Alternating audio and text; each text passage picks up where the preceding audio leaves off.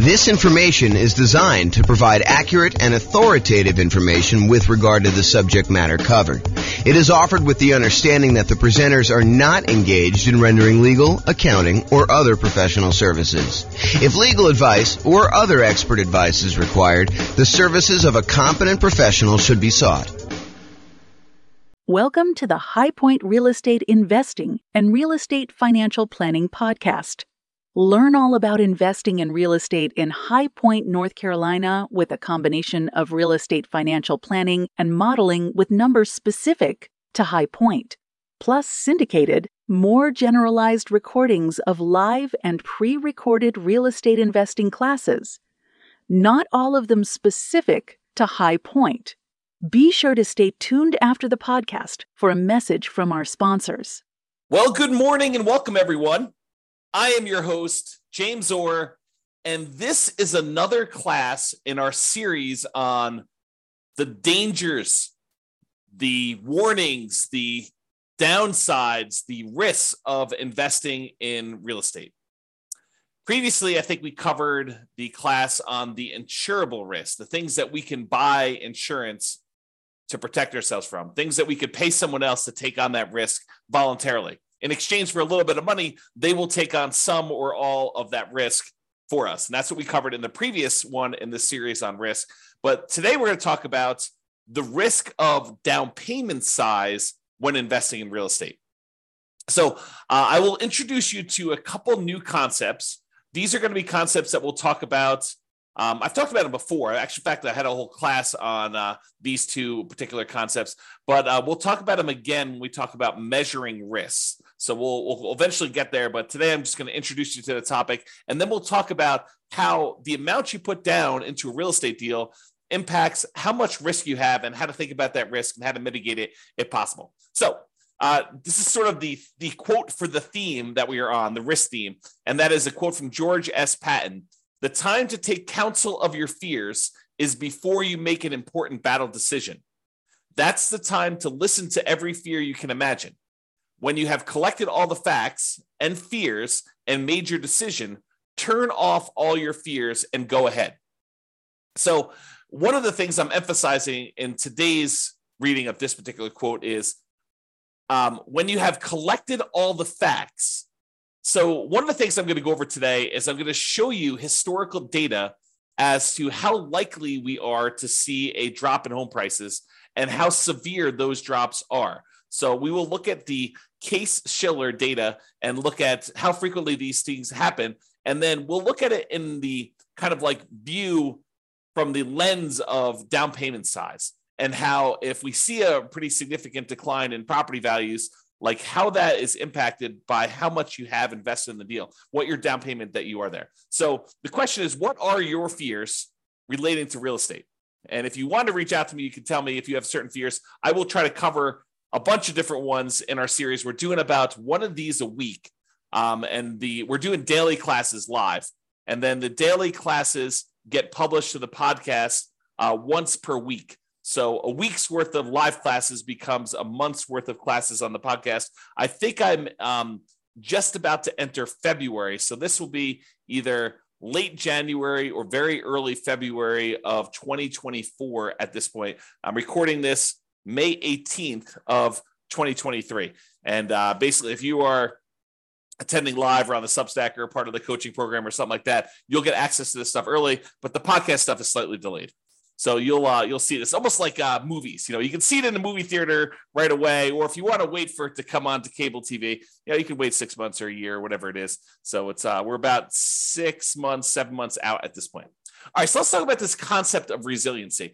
I invented these ideas as a way to measure risk when we were doing a bunch of analysis on the real estate financial planner software that I wrote. So one of the things I was always curious about is when you're looking at someone's portfolio of properties. And you can look at this on an individual property too, but originally I'd like to look at it on a portfolio. And I wanted to know how resilient someone's portfolio was to a decline in rent or to a decline in home price. And for rent, it was like, how much can rent decline before they would have negative cash flow? And I like to think about it in terms of two things. I like to think about it in terms of the dollar amounts that rent can decline, and then also the percentage. Because I think thinking about those in both ways is important, and it's slightly different. So sometimes a portfolio will have, a mix of some free and clear properties and some highly leveraged properties. And so if you have a dollar amount decline in rent, then the properties that are free and clear, they have less cash flow, but their cash flow doesn't go to zero. And in that way, when you think about like how much it can decline over when you have a free and clear property, they are very resilient to a drop in how much rent is being collected before they would have any type of negative cash flow. But the ones that are highly leveraged, that only have $50 a month in cash flow or $100 a month in positive cash flow, if rents were to drop by $50 or $100 there, then we could actually see negative cash flow. But if you look at the whole portfolio of someone who has some free and clear properties and some of these properties that are highly leveraged, and we see rents decline on all of the properties at the same time, well, the ones that are free and clear, they add significantly to the resiliency, the overall resiliency of the portfolio, because those are still going to have positive cash flow, even if some of the other properties start to have negative cash flow. So imagine you've got $1,000 a month coming in from some of these free and clear properties, but these other ones only had $50 a month coming in positive cash flow. If rents drop by, let's call it $100 a month, the ones that were free and clear may drop to $900 a month, and the ones that had $50 in positive cash flow, now they're negative 50. But still, overall, the portfolio is positive, provided you have enough of the free and clear compared to the number of, negative ones, or the number of very highly leveraged ones you have. Okay, so this concept of rent resiliency is important for looking at your overall risk in a portfolio. You could have $10,000 a month in positive cash flow, but if it's made up of all $50 a month, per door type of cash flow, and then rents drop by $50 a month on your kind of like entire portfolio, you could go to zero cash flow overnight. You could go from having $10,000 a month because you had whatever that is, 200 doors at $50 a month. And now all of a sudden you have zero cash flow just because rents declined by $50. That is not a very resilient type of portfolio. Okay. So you want to think about how you structure these things when you're thinking about your overall portfolio and how resilient you are. Now, why do I bring this up and why am I having this discussion about rent when I just told you the topic of this class is about down payment? Well, because down payment size is related to how resilient you are. The more you put down, in general, the more resilient you are to drops in rent and also to drops in price. Because the price resiliency works in a similar way. It talks about how much prices on properties can drop before you'd have negative equity, before you'd be underwater, before you'd be upside down on your mortgage, where you owe more than the property is worth. Imagine for a minute that you bought a property all cash. Well, in order for you to have negative equity, the property value would need to go to zero because you don't have a loan on the property. Okay. But if you had a property where you bought it with nothing down, you got a VA loan, and then the next year property values went down 5%, which isn't unreasonable. It's not an unusual thing to have property values go down by 5%, which we will talk about in detail here in a moment. But if property values decline by 5%, now you're upside down. Now you have negative equity in that property, but you also had nothing in the deal. And this is sort of the concept we're going to talk about here, is that when you put nothing down, you're not losing any of your own money directly, at least not in the immediate time. If you hold out through the time period, then you might not lose any money at all if you wait for the market to recover. Okay. So this concept of how much you put down impacts how resilient you are, both in terms of rent and price. And rent is a little bit of a less direct one, but it is still related. It's still correlated. The more you put down, the more you have invested in the deal, the more resilient you are in general to both rent resiliency, how far rents can drop before you have negative cash flow, and also the price resiliency. Okay, so that's why we're sort of talking about these, and that's why we're going to discuss Case-Shiller. So Case-Shiller, this is a chart from John Wake's website, realestatedecoded.com. If you ever want any charts on the Case-Shiller stuff. John does an amazing job of putting out some updated charts whenever they update the Case-Shiller indexes. He updates all of his charts on there, and they're really, really good. You can drill down into most major metropolitan city, kind of like MSA areas, I think is how they break it out. But you can go look at all the different ones.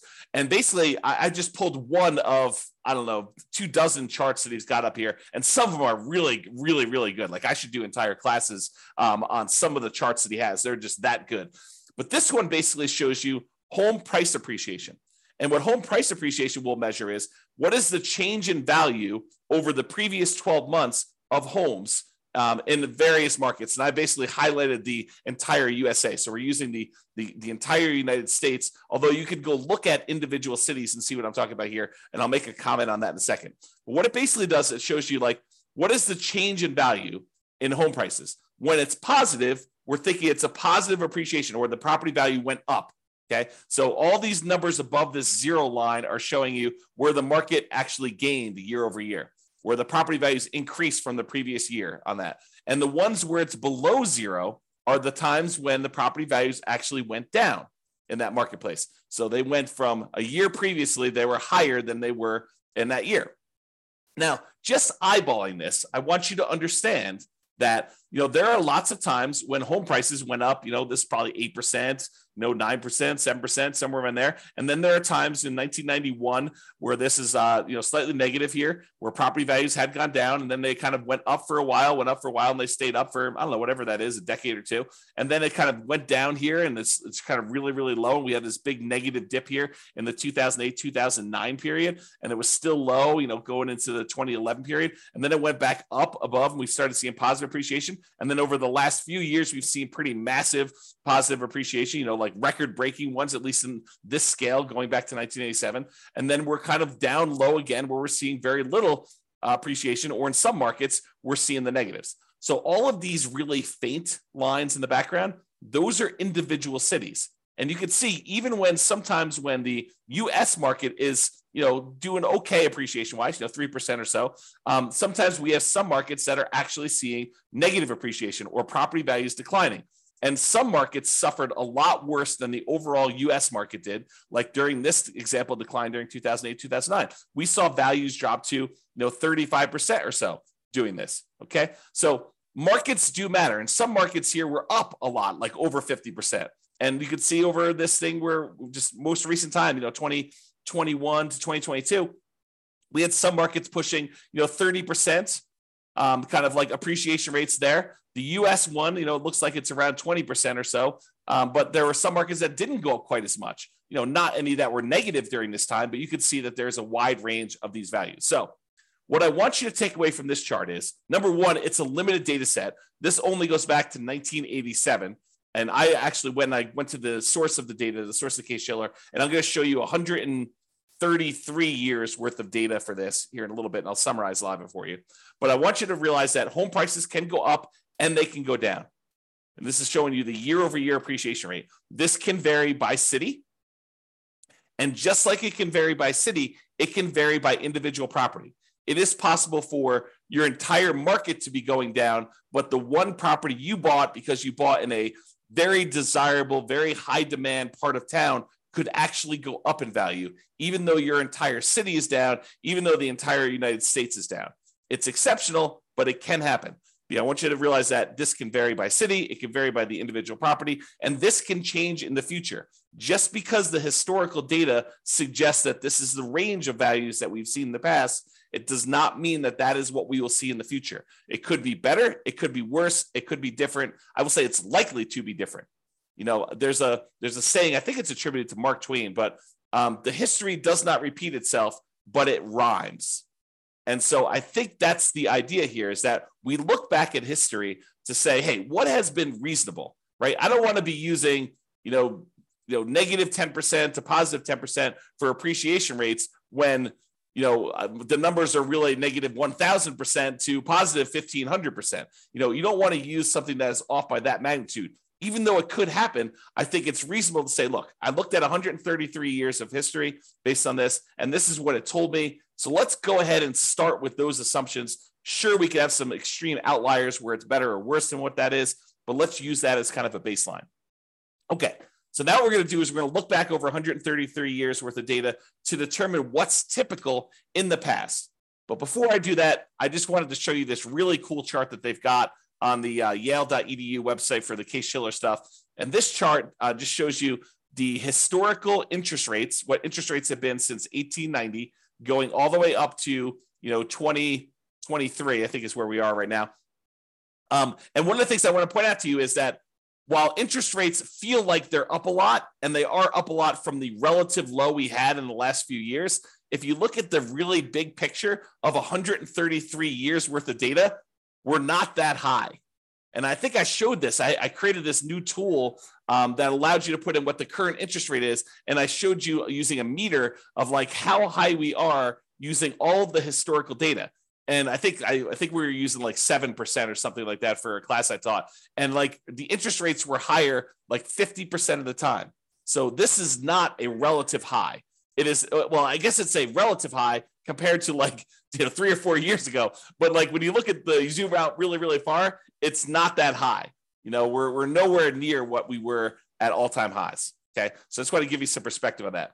But the interesting thing is this plots interest rates plus the population. So it shows you population growth over time. Plus it shows you the real building costs, what it costs to build properties. Kind of shows you that over time. And then it shows you real home prices as an index. And you can see how that has changed over the last 133 years. So I don't know if you're interested in this particular chart, you can go to the Yale website or pause the screen if you're watching the video and check out this particular chart. I find it pretty fascinating just to see a long-term historical perspective of all of these different things shown on the same chart at the same time. Okay. So what I did was this. I went back to the Case-Shiller website, the one on Yale, and I pulled down the raw data. And then I did some data manipulation in Excel, and I pulled out, because they have, to a certain point, they only had yearly data. And now for modern times, we have monthly data, or not exactly monthly. Maybe it is monthly, but it's more frequently than once a year. And so what I had to do is I had to pull out all the extra data, and I only did year-long increments. And what I'm showing you here is going all the way back to 1890, all the way through to today, 2023. And I show you what the change in value in home prices for the entire US was year over year. And so each one of these lines is a year. And you can see in 1891, because I basically measure 1890 to 1891, it was like almost negative 10% in property values. And then the next year it was up, and it was probably whatever this is, 2% or so. And then the year after that, it was up probably 4%. And then the year after that, it was up like 16%. But you could see the range of values. Now, this particular chart is not adjusted for inflation. So I forget which one is nominal and which is real, but this is the one that is not adjusted for inflation. So these are the non-inflation adjusted changes in value over time for the property. So you can see there's a whole bunch of lines that are positive where properties went up in value, where they appreciated, and there's a whole bunch of ones where they're negative, although there's a wide period here where there's not very many negative, and it's not very significant negatives if they are. Pre-1940, there's a bunch of negatives. After 1941 or so, and after, 1942, for a while, there's a little couple dips here, very small dips. And then 2008, 2009, 2010, 2012, just looking at it, eyeballing the data, those were exceptions to a very long period where property values were just up to the right. Okay. So you could kind of see that in this chart if you're doing that. And then we have this kind of like more recent time where we see a pretty significant appreciation. Now, I also took the average appreciation for this time period, the median appreciation for this time period, and the compounding annual growth rate for this time period. So the average of all of the appreciation rates, the year over year appreciation rates based on Case-Shiller data for the entire United States is 3.61% per year. So you'll notice when I do a lot of my analysis, all the modeling we do for the real estate financial planner software, I use 3% for my long-term appreciation rate on properties. Okay. The average was 3.61. The median was 3.33. So I think 3% is probably a little bit conservative. And then the compounding annual growth rate was 3.37. Okay. So another way to think about that is property values are growing at a compounding annual rate of 3.37% using the data for the last 133 years, going all the way back to 1890. And this is not inflation adjusted. Okay. Now you're like, but James, what about inflation? Certain times, if inflation was really, really high, then this really wasn't a 10% increase. It may have been only 2% greater than inflation. Well, I'm so glad you asked, because I also did the inflation adjusted version of this as well. And it shows you how much property values changed, also taking into account what inflation was in that year. So if property values went up 4%, but inflation that year was 3%, then this chart would show you 1%, or the difference, the amount over inflation that it was.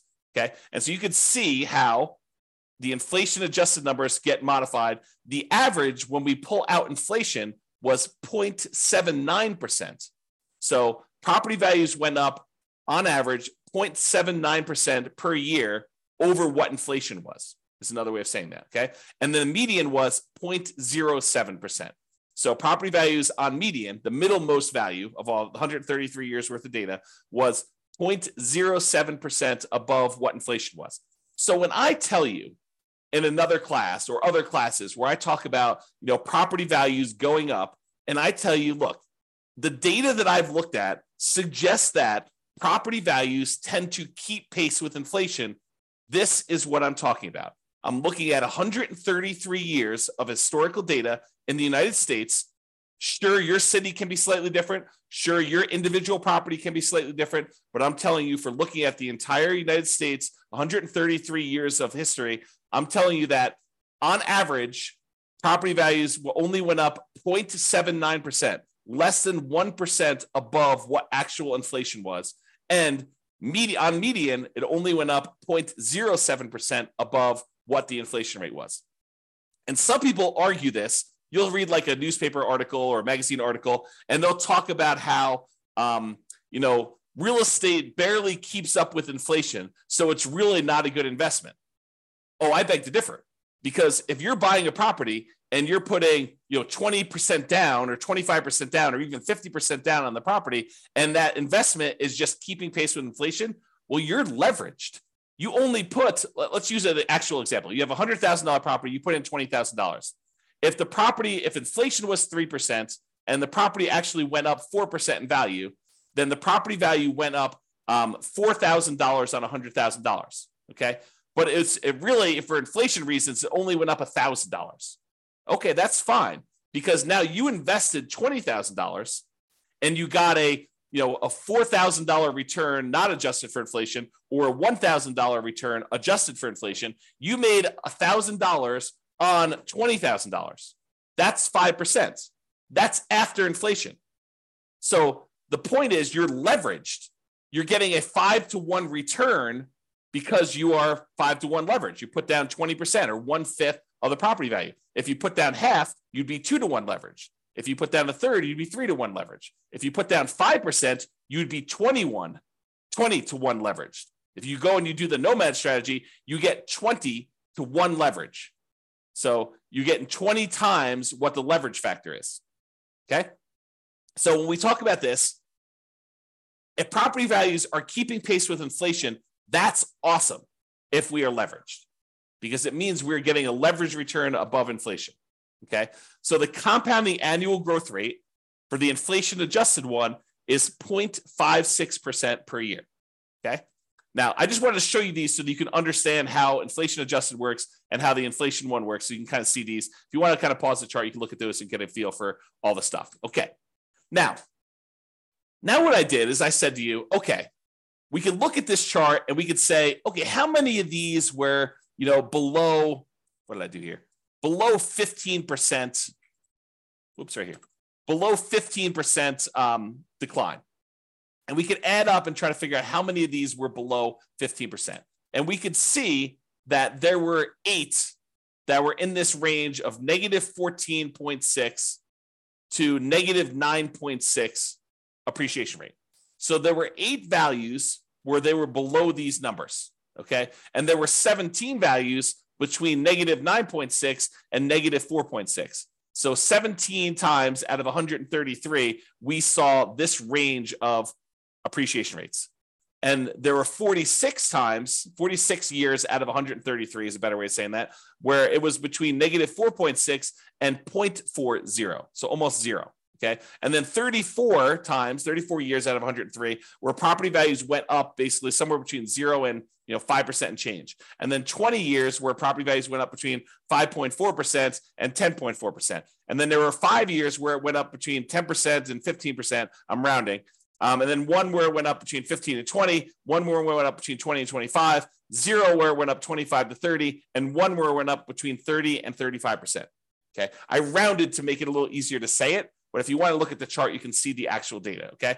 And it shows you that these are the more common numbers because they occur more frequently. And this is the range of what we might expect to see.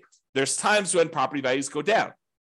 And it happens, what I would say is relatively frequently. I mean, not like extremely rare, but 8 times out of 133, we saw a decline of this amount. And 17 times out of 133, we saw property values decline this amount. And 46 times we saw property values decline this amount. So we definitely have, when you add all these up, we definitely have a significant portion of time where property values have declined. And then we see all of these where property values have gone up. All right. I just summarized this a little bit better, and I'm showing you fewer buckets to make the lesson clearer. So 66 times out of 133, property values declined. They were less than 0 as far as appreciation rate, not inflation adjusted. Okay. 37%, not percent, but 37 times out of 133, the property values went up somewhere between 0 and 5%. So 37 times out of 133, property values went up between 0 and 5%. And then 21 times out of 133, property values went up between 5 and 10% in a year. And then 9 times out of 133, it went up greater than 10%. So we could see just this feeling of what is happening. Now, why am I making a big deal out of this when we're talking about the amount of down payment? Well, I want to talk about the risk matrix. And I think I introduced this in the class we did last time on risk, but I've also taught this previously. And what I want to show you is this idea of risk matrix. So the risk matrix is like in this case, a 3x3 square, although it's rectangular shape just because of the width. And it shows you severity across the top. So these are the lowest severity events. And then these are the highest severity events. So one is a low severe event, property values moving very little in this example, or really large severity events where property values moved greater than 15%, greater than 15% appreciation or greater than negative 15% negative appreciation is what we're looking at there. And then we have on the left-hand side, how likely is this to happen? Lowest likelihood is a 1, very low probability of this happening, maybe 1 year out of 133. And then you have a high likelihood, where 1/3 of all the years this happens.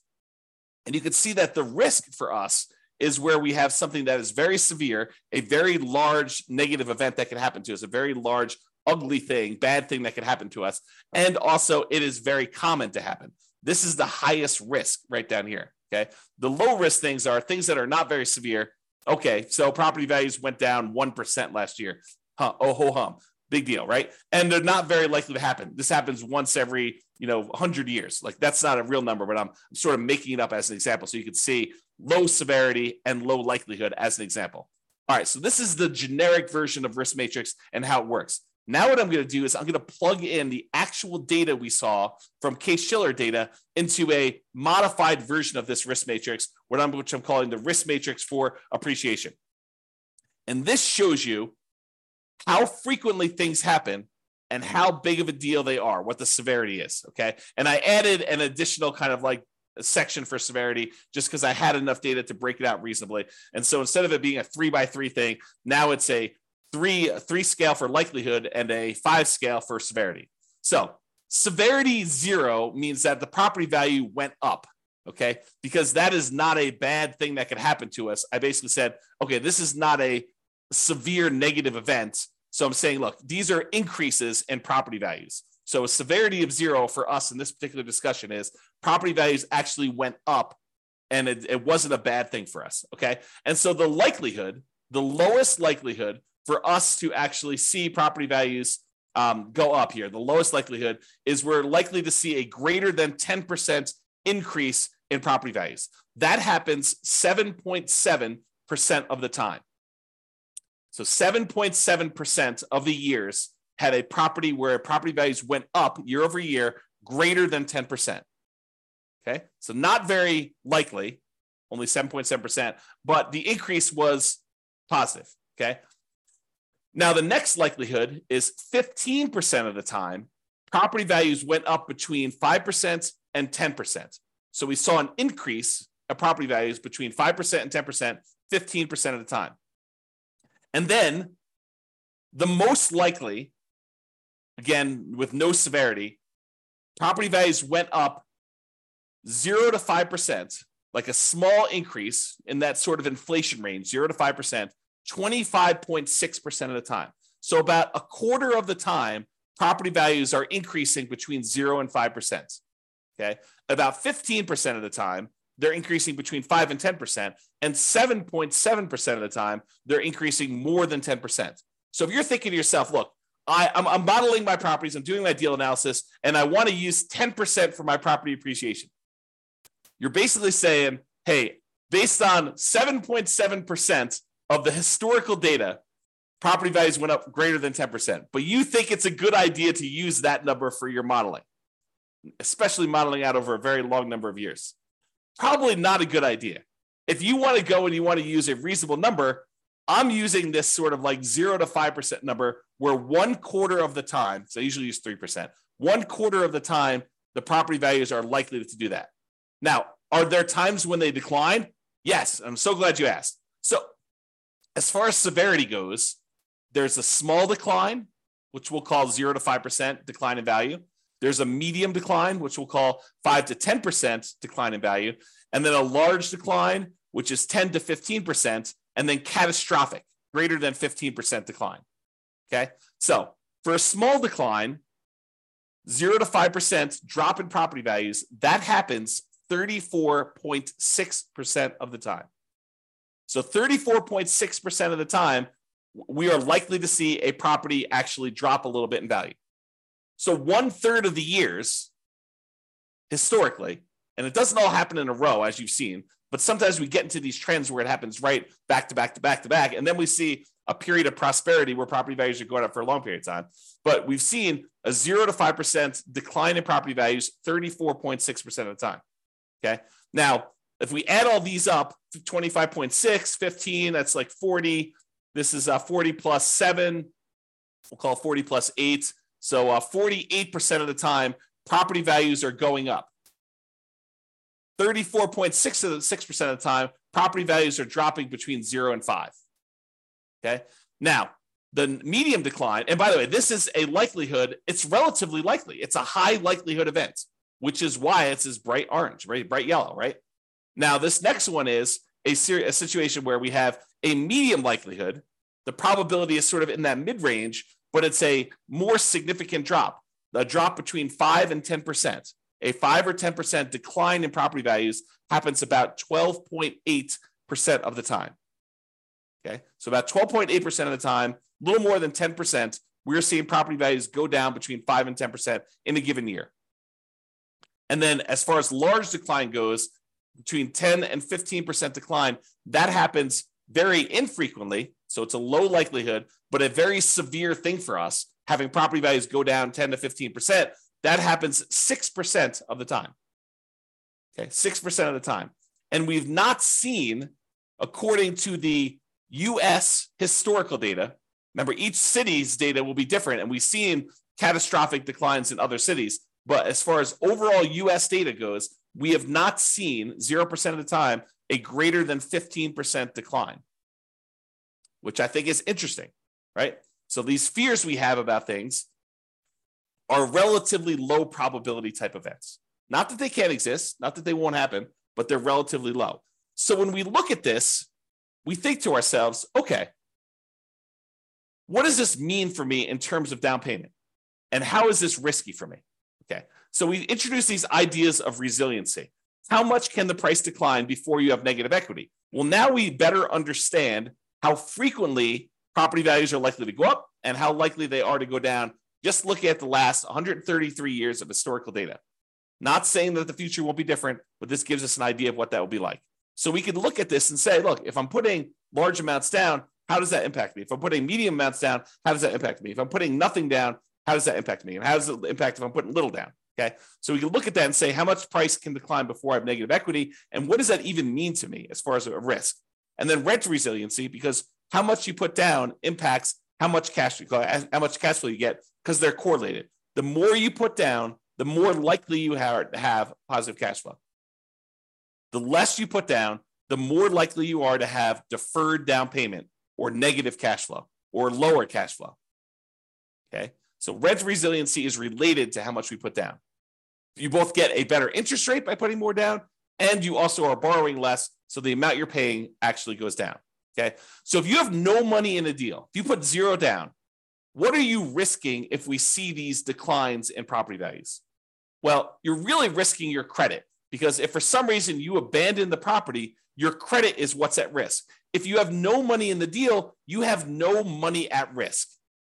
None of your own money at risk. Now, it may feel like you have money at risk. For example, let's say you put nothing into a deal, and for the first 2 years, that thing goes crazy. It's up 10%, and then it's up 10% again. So, the property is up 20% over the first 2 years. So it feels like you have a lot of your own money in the deal, when in fact you have none of your own money because you put nothing down to begin with. And now you have equity because the property value went up over 2 years. Maybe you paid down a little bit on the loan, so you actually have a little bit of equity there. But really, if the property values were to drop multiple years in a row and you actually have negative equity now, the property value drops below what you owe, did you lose any money? I think some people would argue, yes, I lost money because those gains that I had were there in the property and now I don't have them anymore. So yes, I lost money, James. Of course I did. But did you? You don't really realize those gains until you sell the property or you do some type of cash out refinance. So those were just sort of like paper gains. There were paper losses or paper gains on the property while you didn't actually sell it or you didn't cash out refinance it and pull that money out. And you had no of your own money in the deal.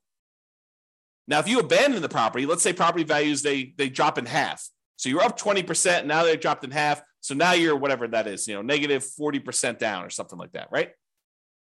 So you're down 40% from where you were originally. And now you're like, I'm upside down in this property. It's hemorrhaging cash flow. I can't get it rented. It's almost not worth doing. I could go buy a property next door for, the half of, almost half of what I was buying the other properties for. Maybe I should just jettison this and leave. Well, what are you risking? You're risking your credit. Because if you had a loan on that property and it was tied to your credit report, you're risking that. And then you got to value, what is your credit worth? What is it worth to have a foreclosure and or bankruptcy on your credit? It limits what you could do for whatever it is, 5 years, 7 years, and doing certain things. Your ability to get certain loans comes back relatively quickly. FHA, I think you could do that. Don't quote me on this, but from memory, I think it's like 3 years or something. You can get an FHA loan. Maybe it's even 2. Go check with your lender if you've got questions about that. I don't remember what it was, but you could go get loans after this happens. And you could buy properties creatively, technically, right? I mean, you go and negotiate directly with a seller. The seller doesn't say to you, hey, listen, it's a 3-year term for me to wait for a bankruptcy. No, they'll negotiate with you and they feel comfortable doing the deal. And maybe you give them enough down payment. Maybe they're like, hey, it doesn't matter if you had a bankruptcy or foreclosure yesterday. I don't care. Or maybe you structure where you put together a LLC partnership and you and your partner are buying things and you're half owner of the LLC and they've got great credit and the seller is negotiating and they're looking at their credit to determine if you're qualified, even though you're buying an LLC. I mean, who knows, right? There's all sorts of what ifs here. So what is your credit worth? I think credit's important. It's a great tool for being able to get deals done and for getting great rates and lower PMI and all those other factors that go into things. There's rewards for having good credit, but you got to measure what that is in terms of the risk you have when you're thinking about putting nothing down or little down in the deal. Okay. Now, by putting little or nothing down in the deal, you're much more likely to have negative cash flow in this case, which means your ability to hold onto the property is limited to your ability to continue to feed the property. If you have negative cash flow, that means that you need to come up with money outside of the deal in order to continue to fund the deal. You got a great job, you got great income, you got great, reserves that are protected. You're not at risk of losing those. Then maybe you're not that worried about that because you have great holding power. Now you're buying a single rental property. You've got negative $200 a month cash flow, but you have $1 million in CDs. Do you feel comfortable there? Probably. Even with drops in prices and drops in rents, regardless of you putting nothing down in the deal and having negative cash flow in that case. Okay. Now you have negative $800 a month cash flow and you got $5,000 in savings. Very different story. Very, very, very different story. Okay. And then measures of debt. When we're putting almost nothing into the deal, usually that means that we're going to have lower or negative cash flow, and our debt to income ratio is probably going to be worse than someone who has positive cash flow because the property is not helping them with their debt to income ratio. Right? Debt to income is going to be lower. Their debt to net worth, how much debt they have compared to their net worth, because they have no equity in this property, put nothing into the deal, their debt to net worth is going to be lower. So it's going to be more risky if we were to measure risk with debt to net worth. Debt to liquidity, they have really high debt. Maybe they have more liquidity because they didn't put anything more in the deal, but a lot of times they're putting nothing down because that is all they have to put down. Okay, so debt to liquidity may be impacted. And it may be impacted both ways. That's one that I could see you making a case. Look, I would rather keep $100,000 in reserves and put nothing into the deal rather than put $100,000 down, buy a property that, with 25% down, but not have any reserves. That would actually improve. That would be a choice to improve your debt to liquidity.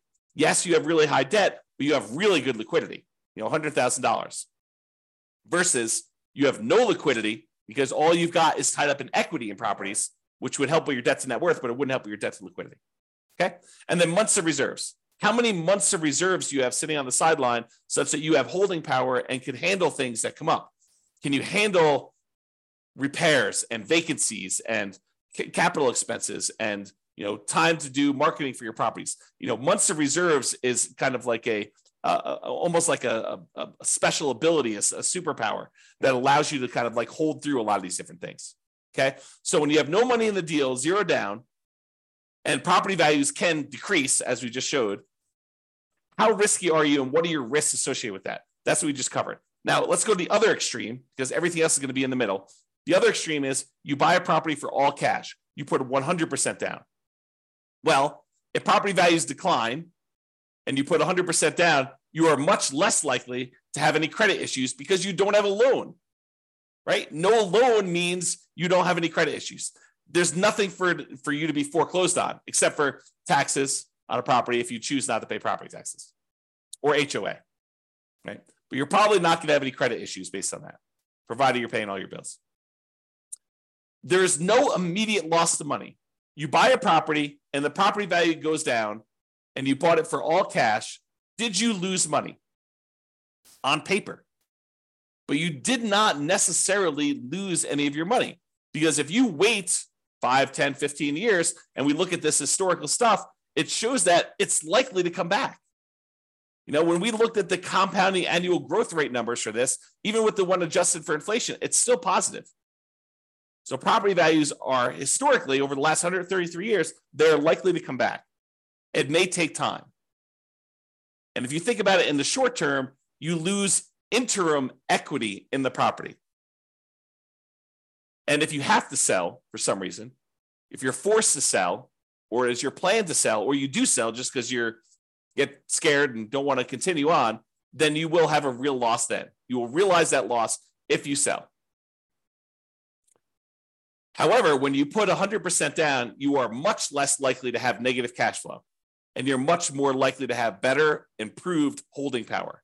Because the more you put down, the more likely you are to have positive cash flow, even if you have to drop rent in order to get a property occupied.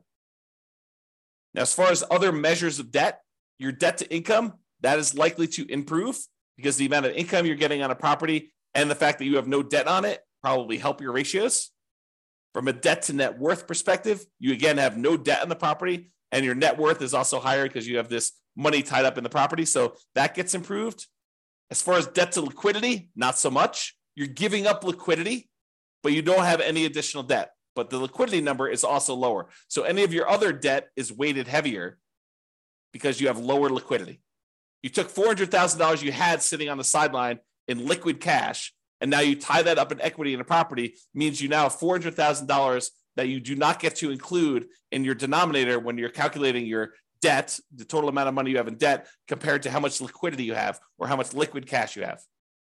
That hurts. And as far as months of reserves go, by taking a lot of money and putting it down, you tend to have less months of reserves. Although it does help you that the amount you need in reserves on a free and clear property is much lower than the amount you need in reserves on a property that has debt. If you have a mortgage payment of $2,000 a month and you want 6 months of reserves, you need your taxes, your insurance, maintenance, all the property management, all the stuff you need on the particular property, plus $2,000 a month times 6 for the mortgage payment. When you no longer have the mortgage payments, that goes away as part of a reserve requirement because you don't need to have the $2,000 a month in reserves because you don't have a mortgage payment to have reserves on. So it lowers how much you need to have in reserves for that particular property. Okay. Now, I covered the two extremes, nothing down and 100% down, and realized that they eventually merge together, right? There's a gradation between the two. So it goes everything in between 0% down to 100% down. You decide to put 5% down, you're closer to that no money in the deal situation. You decide to put 75% down and borrow 25% to buy the property, you're much closer to that 100% down. Okay? So in conclusion, life has risk. When you choose to invest in real estate, you are choosing to accept additional risks. As we covered in the previous class, some of these risks you could pay money to a third party and they could either mitigate them, reduce them significantly, or completely eliminate them. You can get the risk completely off your table in exchange for paying someone else a small fee. Okay. And the amount you invest in a deal or leave in a deal, if you think about it that way too, it's the same idea, changes what risks and how severe or likely those risks are for you to realize. Okay. It changes the characteristics of what the risk and what you're putting at risk and how that is impacted.